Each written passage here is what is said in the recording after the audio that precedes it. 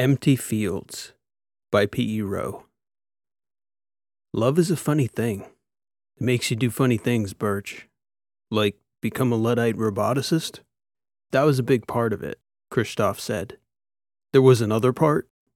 Come to think of it, no. Not the Luddite part, anyway. It was just the girl.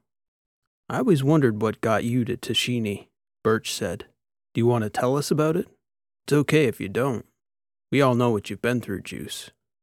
Christoph looked away from the table, staring out the front window of the flight deck. Verona's cruiser was drifting, in between jumps. They were nowhere, out in the dark, empty expanse of interstellar space, far beyond the boundary systems. God, those memories, Christoph said. I don't know if it's the same for everyone. Maybe it is as you get older. But I don't have any memories that are just pure joy anymore. They're all bittersweet, but the sweetness. If I could just close my eyes and be back there, to dwell in those places forever. I have this thought, or I did when I thought I was dying back on Tashini. I would go in and out of it, but when I had my wits about me, I'd remind myself to go back to that place. The girl? Yeah, the girl. Of course the girl. The game can wait, Verona said. She was smiling. She hardly ever smiled. I'd like to hear. Juice looked around the table. He'd almost talked about it 100 times in those months aboard Verona's cruiser. Before Tashini, he'd never struggled to talk about his life. Even now, though, among friends, with nothing else in the universe to do for weeks more but pass the time and play Sabaka, he hesitated. It was his turn to sleep. But he wasn't tired. He could have told them he was too tired and left, though, leaving the pain of the past unspoken. None of them would have blamed him. The girl, he said. The girl. He thought about it. Sleep, or he could tell them now. Or he could tell them tomorrow. What do you want to know about her? He asked them. Why don't you start with her name? Rishi suggested. I'd like to know her name, Juice. It's hard not to see her there in that barren place we first met. Giesa was her name, and it's probably best to start at the beginning. Who I was, how my life began. It explains a lot. It explains the rest of it. I was a fairly normal child on Charis. I wasn't a part of any movement or group or anything like that. I didn't even know such people existed on Charis. I'm not sure how much my education differed from Verona's, being so far apart in years, but my impression is that our history, at least as it was taught to me, was very much backward-looking. My generation was taught a lot about the different expeditions that Charis had sent out in the past, to Athos, to Edoras, to various colonies in the lettered systems. I remember reading a lot about Hader Florestan and his expedition. That was my favorite story. I always used to imagine what it would have been like going out with them, millennia ago, when Athos and Iophos and Hellenia were just ideas. The difference on Charis from all the people in the battery was that the ideas originated there. We still have all the charter files. We have VR footage of those moments playing on loops in the halls of the Museum of Colonization. Hader Florestan and his sister hugging their family goodbye as they boarded Legacy's shuttle on departure. Pictures and videos of the Dreesens before Athos. Just imagining that those people were even real blew my mind. But I think by Verona's time, our culture had shifted. We'd long since stopped sending out colony ships. So many of those colonies were breaking apart and growing themselves. We'd done our service as a seed world. Financial, philosophical. It didn't much matter the reasons. Charis had turned inward. I was a child of the era after the glorious centuries of expansion. We marveled at past deeds for brief moments, and then turned to the now, to ourselves, to making the world around us a place worth being. And for the most part, Charis was a beautiful world to grow up on. I met Giesa at work, actually. My first job. I was a technician for the GMS, which was the environmental agency above the regional governments that monitored the state of the planet, mostly the atmosphere and the oceans. I was a technician, maintaining the drone fleet and remote robotics, and Giesa's family was part of a separatist group that was causing the GMS problems.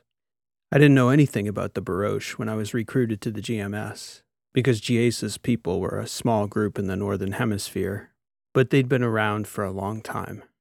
It was more complicated than that, though, for both sides. But by the time they started causing trouble out in the sandbars, they felt that they'd gone through all the possible legal channels, had been denied at every turn, and had no recourse left but to carry out their plans illicitly. Otherwise, they'd never be able to live as their religious ideology instructed them to. So they just started going out, far into the sandbars, to grow earth cultures against the orders of the government. I had no idea what they were doing out there. I just got sent out to the bars because none of the technicians they had up north could figure out what was going on with the drones. Once they realized this weird religious group was going out into the sandbars, they decided to start monitoring their activity. And they kept finding their drones face down in the sand with no clue why they were malfunctioning. The issue with the malfunction was that the location data would go wonky, so the drones would miscalculate altitude, thinking they were at 100 meters and hit the sand dunes, and the latitude and longitude was thrown off as well. So the technicians would go out to the location they thought their drones had crashed, and the gear would be 100 kilometers away. I knew exactly what was going on the first time I heard it described, but I was very young, 21. So I saw all these older, experienced technicians wondering what was going on with the positioning units, baffled, and I didn't say anything, because I was just unsure of myself, I guess. But it was a simple thing, a dirty old racing trick, except racers were never that overt. They'd give their opponents a bump here and there to gain an advantage, but they'd never crash their opponent's unit, because they'd be found out and caught cheating. But a dirty racer would steal a few centimeters here and there, a few microseconds. The Baroche, though, were driving government drones into the sandbars. They didn't care, as long as they could do their work out on the sands unobserved. I saw Giesa the first time I went out there. I tagged a unit with secondary and tertiary location beacons before flying it, so that I didn't have to spend all day recalibrating the signal just to figure out where the drone had gone down. Then I put up a unit and waited for it to get put down. Sure enough, I got a fix on a group of people out in the sands, on the 3rd Northern Bar. And as soon as my unit got within 5 kilometers of them, it went all screwy and went down. And it was giving me a location about 200 kilometers from where I knew the unit was. I flew the shuttle out there to pick up the downed drone, but on the flight out I could see Giesa's people down on the ground. So I decided to land and ask them a few questions. Mind you, I knew exactly what they were doing to mess with the telemetry. I just wanted to see who these people were. Curiosity, you know. I'd read a little bit in the reports about their group, but what they were doing out in those sandbars was a mystery to me. So I land, and it's a family of about 7 people. The mother and father about my parents' age, and 5 kids ranging from a few years older than me down to about 12.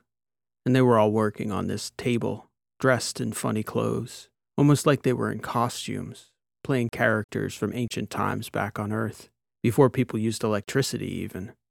And on this table, they had all these different containers filled with sand and dirt and water, all mixed up in different proportions. I'm thinking, what the hell are these people doing? Anyway, I start walking around this table, smiling at them. No idea what the hell they're up to.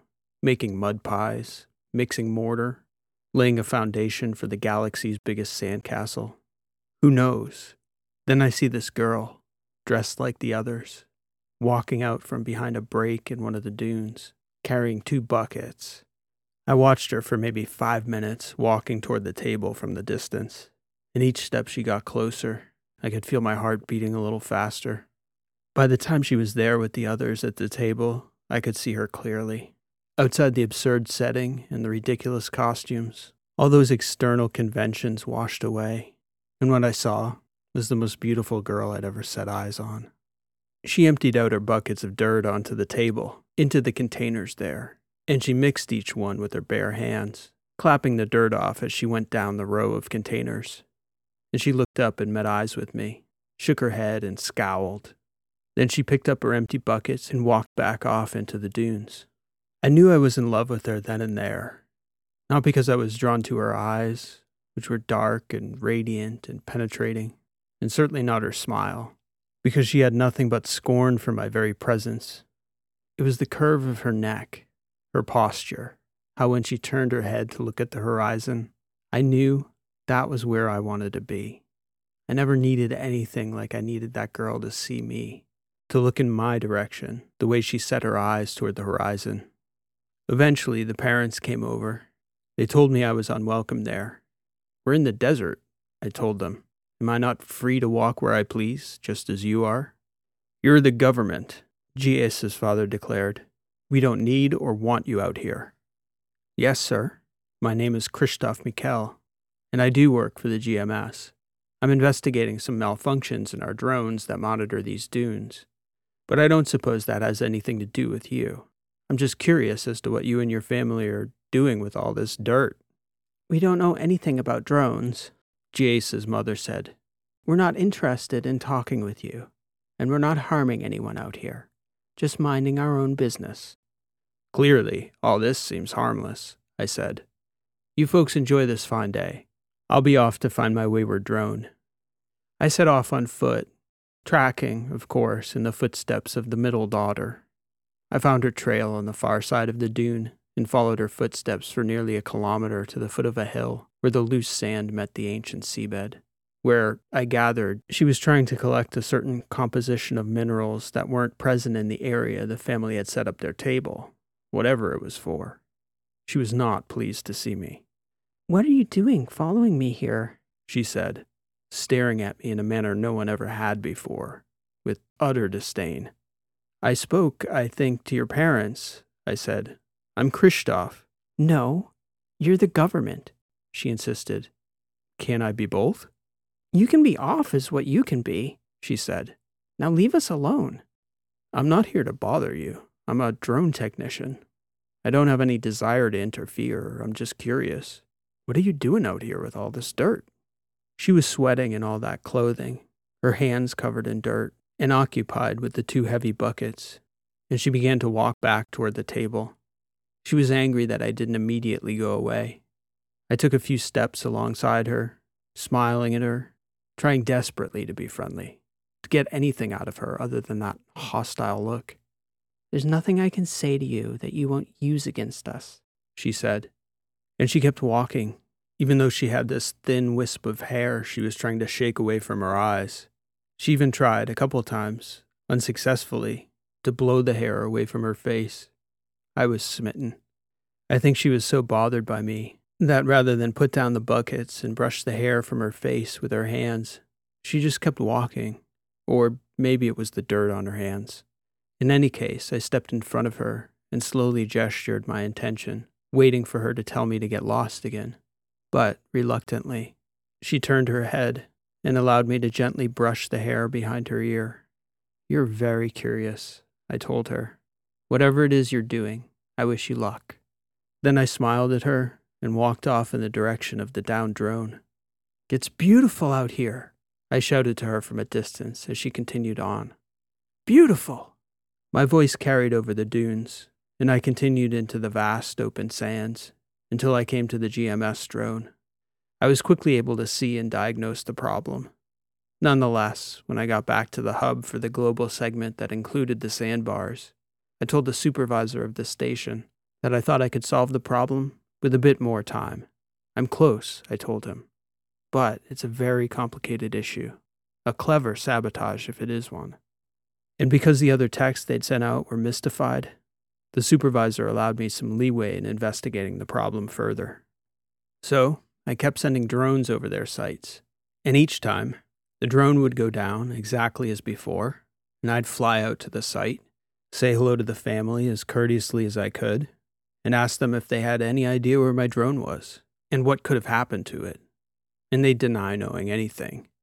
Giesa knew, though. She knew that I knew. It took 4 trips before she finally smiled at me. It was our little secret, that I knew exactly what was going on, and that instead of reporting it to my superiors, I came out to see her. For her part, she didn't tell her parents. She allowed me to walk with her, out into the sands to collect the minerals they needed, and we talked. In the meantime, I was reading about their sect, trying to get a sense of what they were doing and why the GMS was so bothered by their activity. They were trying to convert the sands into arable soil, using a mixture of algal byproduct, a special type of nanoclay, organic waste, and various bacterial cultures. Their purpose was to reinvent ancient agriculture, or at least pre-division agriculture from Earth, cultivating plants and developing crops from the ground rather than a technological substrate. Farming, old style, with seeds and dirt.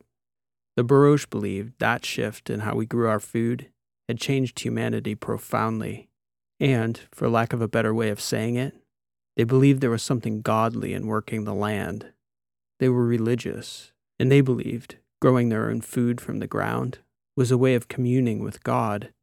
I surely didn't believe that, at least at that point. But I believed fervently in communing with Giesa. So each time I went out there again, I'd ask her to tell me about their culture. And, because I wasn't totally ignorant, I could ask her educated questions about what they were doing and act interested. Because soil science genuinely was an interesting concept I knew nothing about. The GMS, though, was adamant about shutting them down, because they were afraid the Baroche would somehow cause a bacterial outbreak that would contaminate the trees, flowers, and grasses that our ancestors had either cultivated there on Charis or brought with them directly from the columns ages before. And our scientists, so they said, were the only ones qualified to manage the delicate balance of bacterial cultures on Charis. They certainly couldn't tolerate a group of rogue Luddites generating soils from sand out in the desert without oversight. I was fascinated by the science of the process, but Giesa was far more interested in the meaning of it all, the godliness of it, connecting with a guiding spirit through the miracle of creation. She liked to tell me about seeds germinating, from the tiniest little pockets of stored energy and genes. From a speck of potential would come entire plants, entire crops, vast fields of greenery. Sometimes in those first few weeks, I struggled to locate her people out in the sandbars. The family were very clever at concealing their location, moving around randomly. Often it would take me so much time in the morning to locate them that I couldn't even get the shuttle out to the site before they'd be gone. After a few weeks, though, Giesa would smile and tell me, "We might be at the Osh Bar tomorrow, Christoph. Maybe. There's a chance." "There's a chance I'll have a problem with my drones again tomorrow, Giesa," I'd tell her. "You never know." It was this funny little dance everyone was doing. Her father setting the countermeasures to mess with our frequencies. Me flying right into them. Giesa taking longer and longer to come back from the mineral deposits. Me going back to my bosses, reporting on my progress. And every day, I learned more and more about her people, their struggles, their intentions. It was fun at first, feeling a little rebellious, being so absolutely captivated that I was willing to lose my job, tarnish my reputation, my future prospects. The truth was that I didn't particularly care about that future anymore. I'd been waiting for someone like Giesa to share my real future with. It was like the universe was speaking to me through her, telling me what path I was meant to walk. She pulled at me magnetically, even as all the forces that conspire to steady the trajectory of an entire society were aligned against her pull. I was powerless to resist it. The GMS, as they gathered more information on what the sect was doing, they began to prioritize shutting her people down. The GMS grew terrified of a bacterial outbreak, especially after they got hold of some of the containers Giesa's family had mixed on their tables. Those seemingly innocuous concoctions of dirt, minerals, and water, our scientists claimed, would upset the carefully created balance of life on Charis. Giesa's people, in their seemingly irrational impulse toward an outdated soil-based agriculture, would put the entire population in danger. For my part, though, the more I listened to Giesa on our walks, the more I understood their ideology. It wasn't just about growing their own food, or that the food they hoped to grow would develop from seed to plant to vegetable to table. It was the lifestyle that such work demanded. It was a culture of a people who worked together at putting the basic things first, grounding them together in a place, and a community. That meant everything. It was a wonderful story, romantic, naive. It was also dangerous on a planet like Charis. The bacteria they were cultivating were derived from records of Terran soil science. And there, those cultures had coexisted in an environment that had competitors, a natural balance. And still, even on Earth, they had blights, famines, and all manner of problems when the balance in an ecosystem became corrupted. On Charis, there were no such natural safeguards. On Earth, farmers and ecologists had struggled for centuries with invasive species growing out of control when relocated to places with no natural competition. Imagine now, my supervisor said, an invasive bacteria on Charis, or many for that matter. Imagine their naive desire for a pastoral past, wiping out millions of people. All I could imagine was Chiesa, sick, done in by her sect's own ideology. And still, I couldn't bear to be a part of destroying their dream. Or at least, I couldn't bear the thought of Jason knowing I'd helped to kill it. I knew I couldn't continue to exist on both sides. Eventually, my superiors would catch on that I knew more than I was reporting. I also couldn't quit outright, not without some serious questions being asked of me about my motivations for leaving government service. In either case, I was going to betray one side or the other. I chose to betray the government.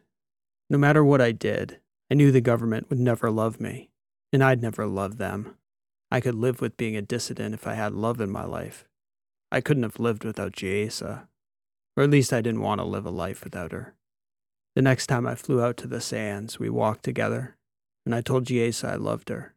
And she told me there was no way she could love anyone who worked for the government. That's when I told her that I'd known all along exactly what they were doing to the drones, that I'd never reported them, and I never would. I also told her I'd quit my post in a heartbeat if she said the word. She smiled and told me, "Don't quit your post, Krzysztof Mikhail, not if you don't believe. I could never marry an unbeliever." I could tell immediately it was her way of telling me what I needed to do. I told her then and there I would learn their ways. I would learn to believe. I asked her if I could adopt their religion, and she told me that was impossible if I didn't believe in God. "But surely it's possible to learn to believe," I asked her. She shrugged. "I think you either do or you don't. It's something you know in your heart." "I believe you could teach me," I told her. "I'm willing to learn, to try." She brought me to her father. We walked back together that day, holding hands, with a bucket each in our free hand. Her siblings looked shocked when we returned like that. Her parents didn't. Her father wore the stern look of a skeptical protector.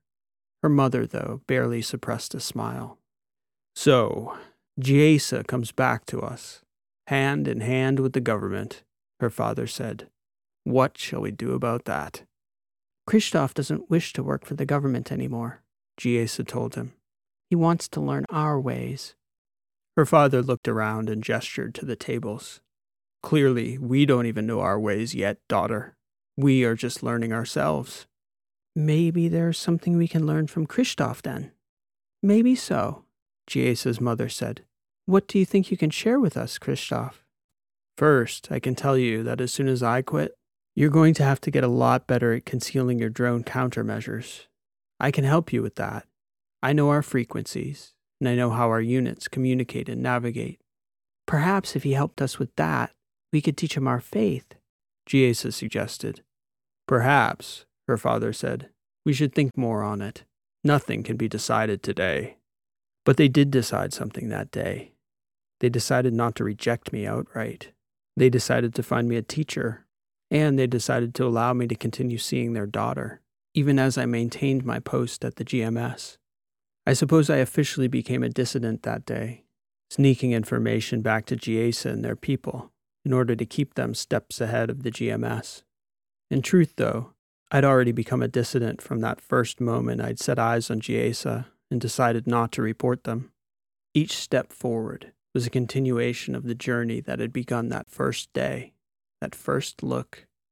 Giesa's family found me a teacher among their sect, an aging woman from Senluk, who'd moved to the periphery of the northern sands to be close to the people in the sect. She taught many of the school-aged children about the sect's traditions. She would give me files and files to read, and she would ask me to watch historical accounts of religions on Earth.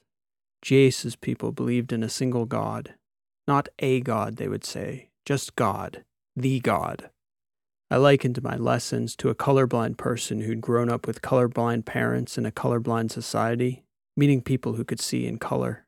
My lessons with Mrs. Herrig were a bit like that, an attempt to get me to see the universe in their kind of color. God is red, God is blue, God is inside me and you. She'd always taught kids, Mrs. Herrig, and she struggled to turn off that aspect of her teaching persona. I quickly learned what I needed to say so that they'd allow me to continue seeing Giesa, that I was learning the particulars and that I was beginning to believe. I genuinely tried. I didn't want to lie to Giesa about it the way I'd deceived the government about the Baroche. I didn't think I could deceive Giesa even if I'd wanted to, and I didn't try. But she never asked me outright, "Do you believe, Christoph? Do you believe?"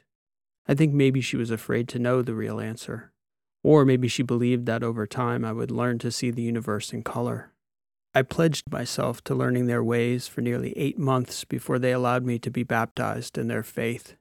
Before they let me proceed with the rite, I was called before a group of elders, with Jace's family as witnesses. And, as I understood it, I was to be asked about the faith. Most of the questions were about their beliefs, the tenets, the philosophical underpinnings. It was more like a test in my engineering classes than any examination of my own beliefs. Then, after all this was finished, the chief elder of the faith declared that there was one final question. He asked me, "Christoph, can you tell me how you know that God exists?" I hadn't pondered that question at all.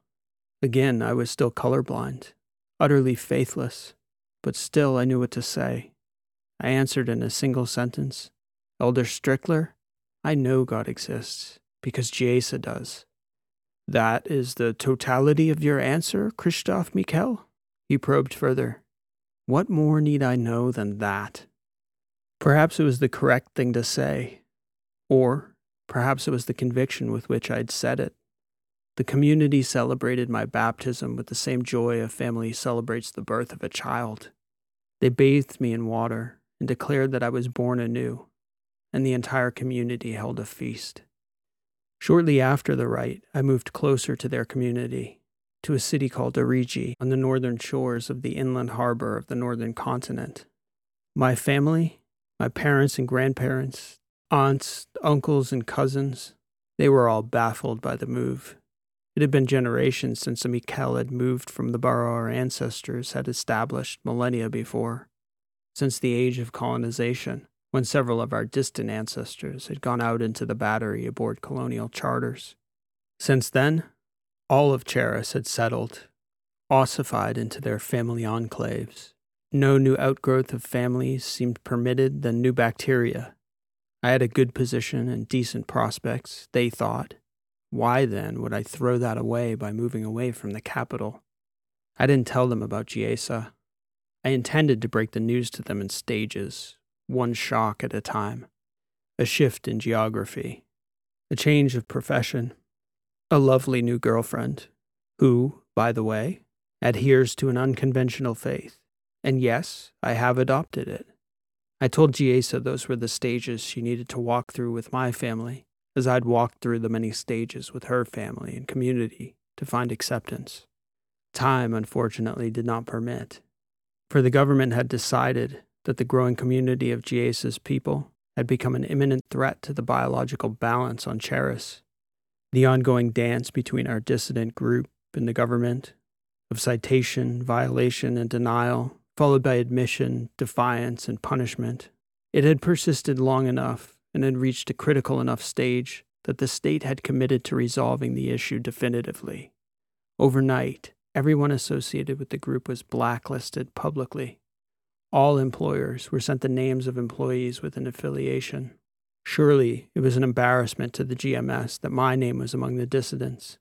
My supervisors, at my dismissal, instructed me to prepare for possible legal charges, fraud and deception, dereliction of duty, possibly conspiracy to violate the very environmental laws the GMS was established to uphold.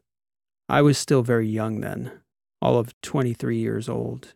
My Giesa was barely 21. I expected I might end up incarcerated, which was a rare punishment on Cheris, especially in modern times. My family all but disowned me.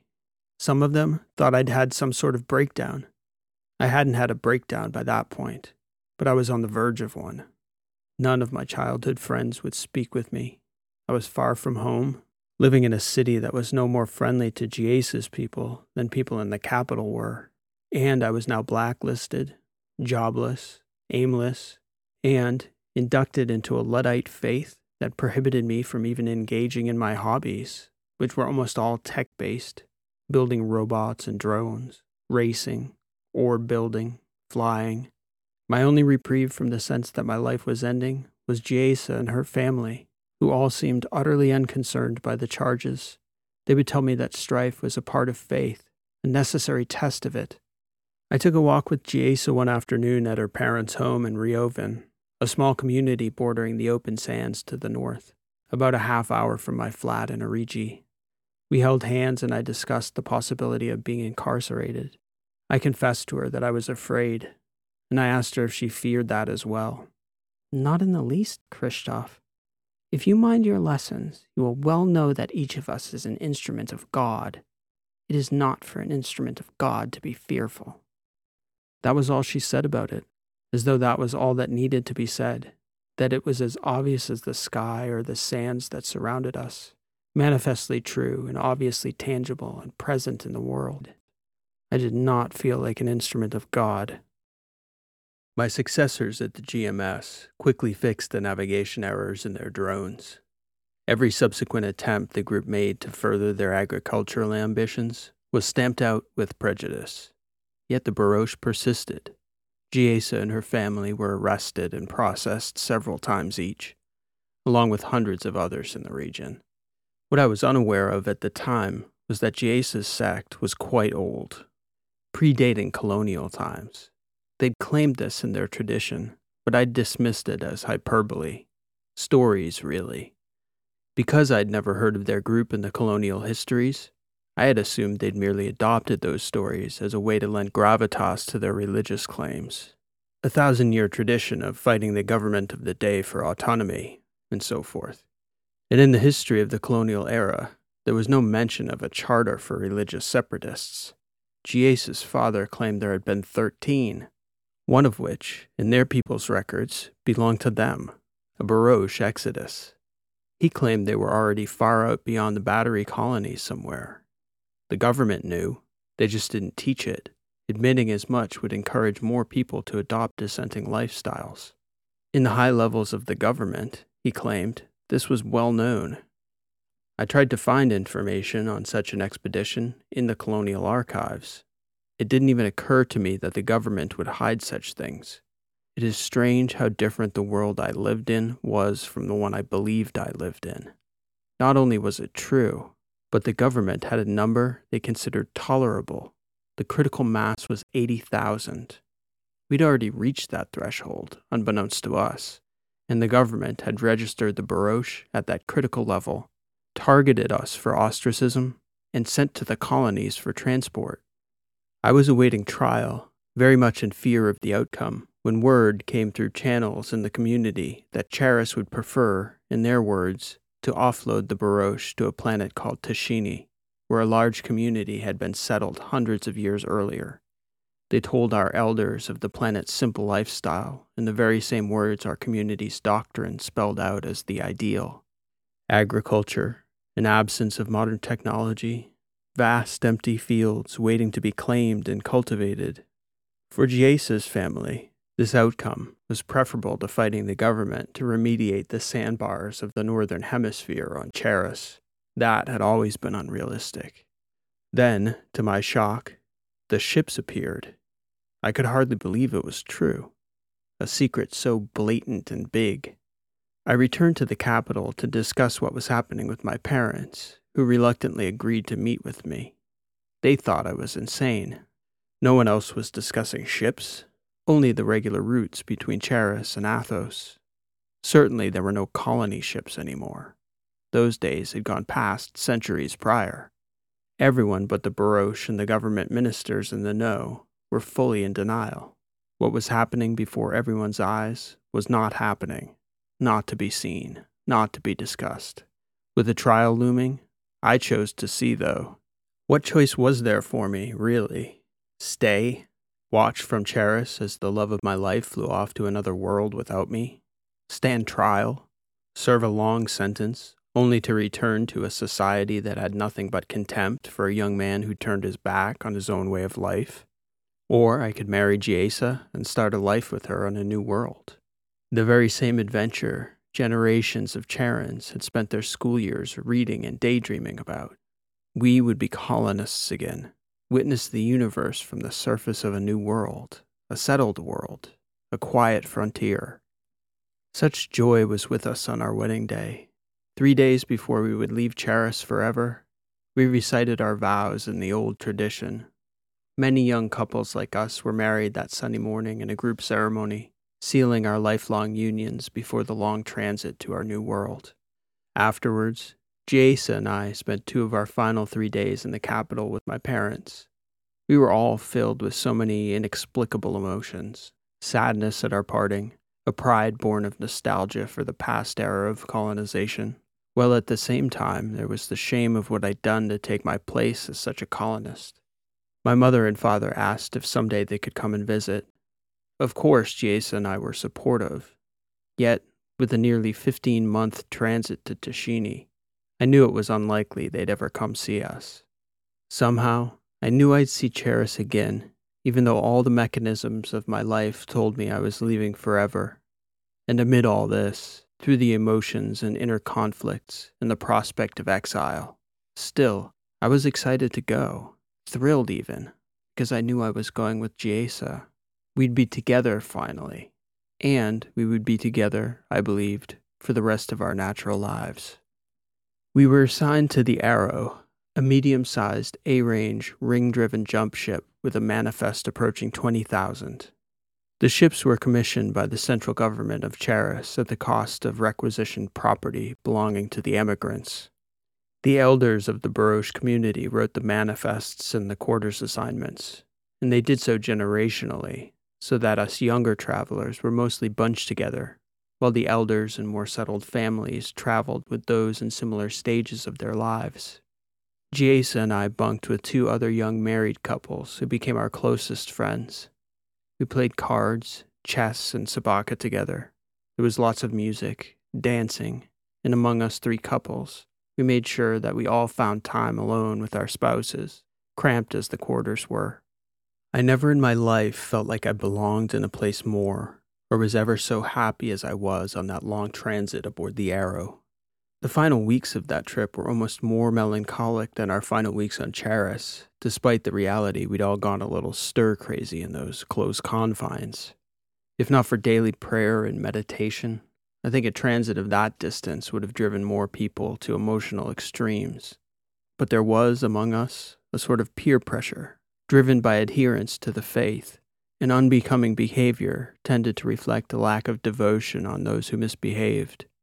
Rare outbursts led to public apologies that amounted to confessions of doubt, which the community responded to with outbursts of encouragement, prayers, songs, and sometimes group services that lasted days.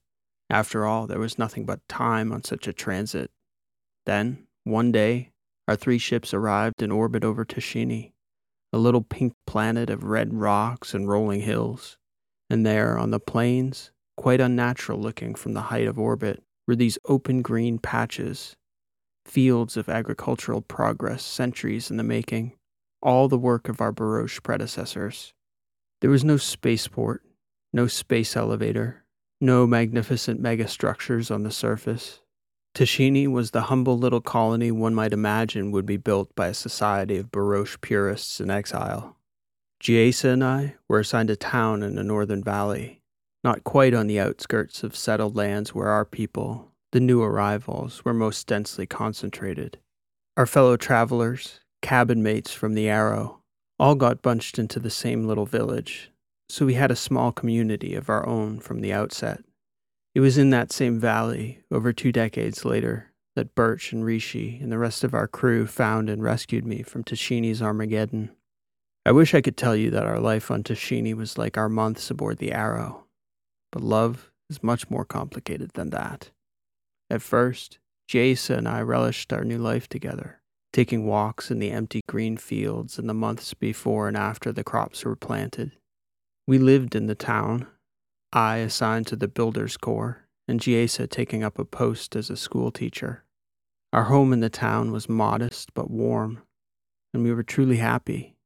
But as the months and then the years passed, we too grew older, and our family didn't grow. And being who we were and where we were, there was little we could do but pray and accept that the hardest things to accept were a part of God's will as well. Jaisa accepted that, but she never got over the heartbreak of it. She never lost her faith, but she was angry at God every day, and she was angry at me. She doubted that I truly believed, and for most of our time together, she was correct. I wasn't heartbroken the way Jaisa was. I wanted a family, but not the way she did. I wanted it for her more than myself, I'd say. Eventually, Jaisa couldn't bear to look at me. It wasn't resentment, and it wasn't because she'd stopped loving me. It was more that I reminded her of the pain. She moved to an enclave to the west of our village, where a few of her siblings had settled, far enough that it was difficult for me to visit. We'd been apart for nearly 7 years by the time the world ended, and, of course, the only thing I could think about in those final days, apart from somehow finding a way to survive, was Jaisa, where she was, who she was with, whether there was anyone to comfort her, to protect her. All those weeks before you showed up, Birch, I had long talks with myself about the choices I'd made to bring me to Tashini, and I had long conversations with God. I wasn't ever scared, though. Not really. Not after I escaped the initial wave of destruction. It was like I'd died already. Died every day I sensed Jaisa drifting apart from me and had no way to pull myself back to her. In those moments of solitude, as I was starving to death, her words all those years before would come drifting back to me. It is not for an instrument of God to be fearful. And I would always think, some instrument you are, Christoph. Some instrument. And most days, then, I still didn't believe, no matter how much I tried, no matter how much I wanted to. Talking all day to a God I wasn't sure was even there. Christoph drifted off to those memories, almost forgetting that he'd been talking, telling his companions the story of how he'd crossed their paths so improbably. Birch, Rishi, and Verona waited politely in silence, expecting Christoph to continue, but he didn't. He'd gotten lost somewhere in that place. "Do you believe now?" Verona asked him after that long pause. "Or maybe I should ask, what do you believe now, Christoph?" "I suppose that if I were making a case, there's good evidence for both sides," he said, turning his eyes back toward the group. "It's easy to think, having witnessed the death of an entire world, an entire society of believers, reverent people, devoted people, it would be very easy to make the case that whatever God they believed in was not there for them. Yet the egoist in me has no choice but to wonder, has God saved me, of all those people, for some purpose? Because here I sit, having witnessed the things I've witnessed, and I can't help but wonder, am I God's instrument? And if so, what notes am I supposed to play in the grand symphony? I think about things like that from time to time, but I'm not sure what I believe." "I think about similar things," Rishi declared. "In this war, millions of people in my situation died on their ships, breathless, frozen in the cold of space. I was on the Yankee that one day, with the one AI clone in the galaxy that knew how to save me, and did. Could that have been coincidence?" Birch nodded. "Most guys like me, who got blasted the way I did once, aren't kicking anymore. I got blasted twice, and I'm still here, albeit with replacement parts, but I'm here, and sure, so many others aren't." "The thing is," Christoph said, "I can make a rational case, but it's just like love, I think. There's no need for rationalizing if you do believe, and there's no amount of rationalizing that can make a skeptic believe if they don't. Just like you can't talk someone into loving a person they don't. They couldn't even talk themselves into it. It would just be self-deception. I do know this, though. We are here together, against odds that are so impossibly minuscule, it's fruitless to try to calculate. And I do believe we serve a purpose. And I will serve that purpose, for I do believe that I am an instrument of something greater than myself. And I do not fear. My heart knows love as well as it knows pain. And I know that I'm meant to carry both across the universe with me, wherever my story ends. Verona smiled and put up a finger. I have something for this, she said. She undid her waist strap and retreated to the port hallway just outside the flight deck's entrance. She never quite fully disappeared from sight, her feet floating in the entryway as Rishi, Birch, and Kristoff watched quietly, smiling, wondering what Verona was fetching from the storage cabinets outside the foredeck quarters. Then suddenly, she flipped back over, looked back toward Birch, and floated a full 0G shot glass his way. "What's this?" Birch asked, inspecting the glass. "A Thosian whiskey," Verona answered. "Rishi, would you join us?" "Just a little," she replied. "It can't hurt my body, but I'm afraid it will be wasted on me." "Not a waste," Verona insisted, her head disappearing around the corner again. A few moments later, she peeked around the corner once more and tossed one half-full glass to Rishi and then one full glass to Kristoff. Then she flew in and pulled herself back to her seat again, glass in hand. "To Giesa," Verona said once she was settled. "And her people. Kristoff's people." Everyone raised their glasses. "God's people," Kristoff added. "The Baroche of Charis and Tashini. Humble dissidents, and forever a part of us all." Empty Fields. This has been an original story written and read by P.E. Rowe. Thank you for listening, and I hope you enjoyed this story. I'd also like to thank everyone who voted in last month's story topic poll. Today's topic, Dissident Space Cultures, was the winner. But for those of you who voted for the runner-up, Space Pets, I'll definitely have that in the next poll coming up soon. If you're new to the channel and would like to vote on future story topics, you can find them on the channel's community tab, where I try to hold a topic poll every month or two. If you've got a story topic that you'd love to see become a story on the channel, please let me know in the comments below. If you'd like to be notified when a new poll or story goes live, you can do so by subscribing and clicking on the notification bell. This will also help to support the channel. I do my best to put out the best possible sci-fi story I can every week with the goal of reaching as wide an audience as possible, and would sure appreciate your subscription if you haven't already.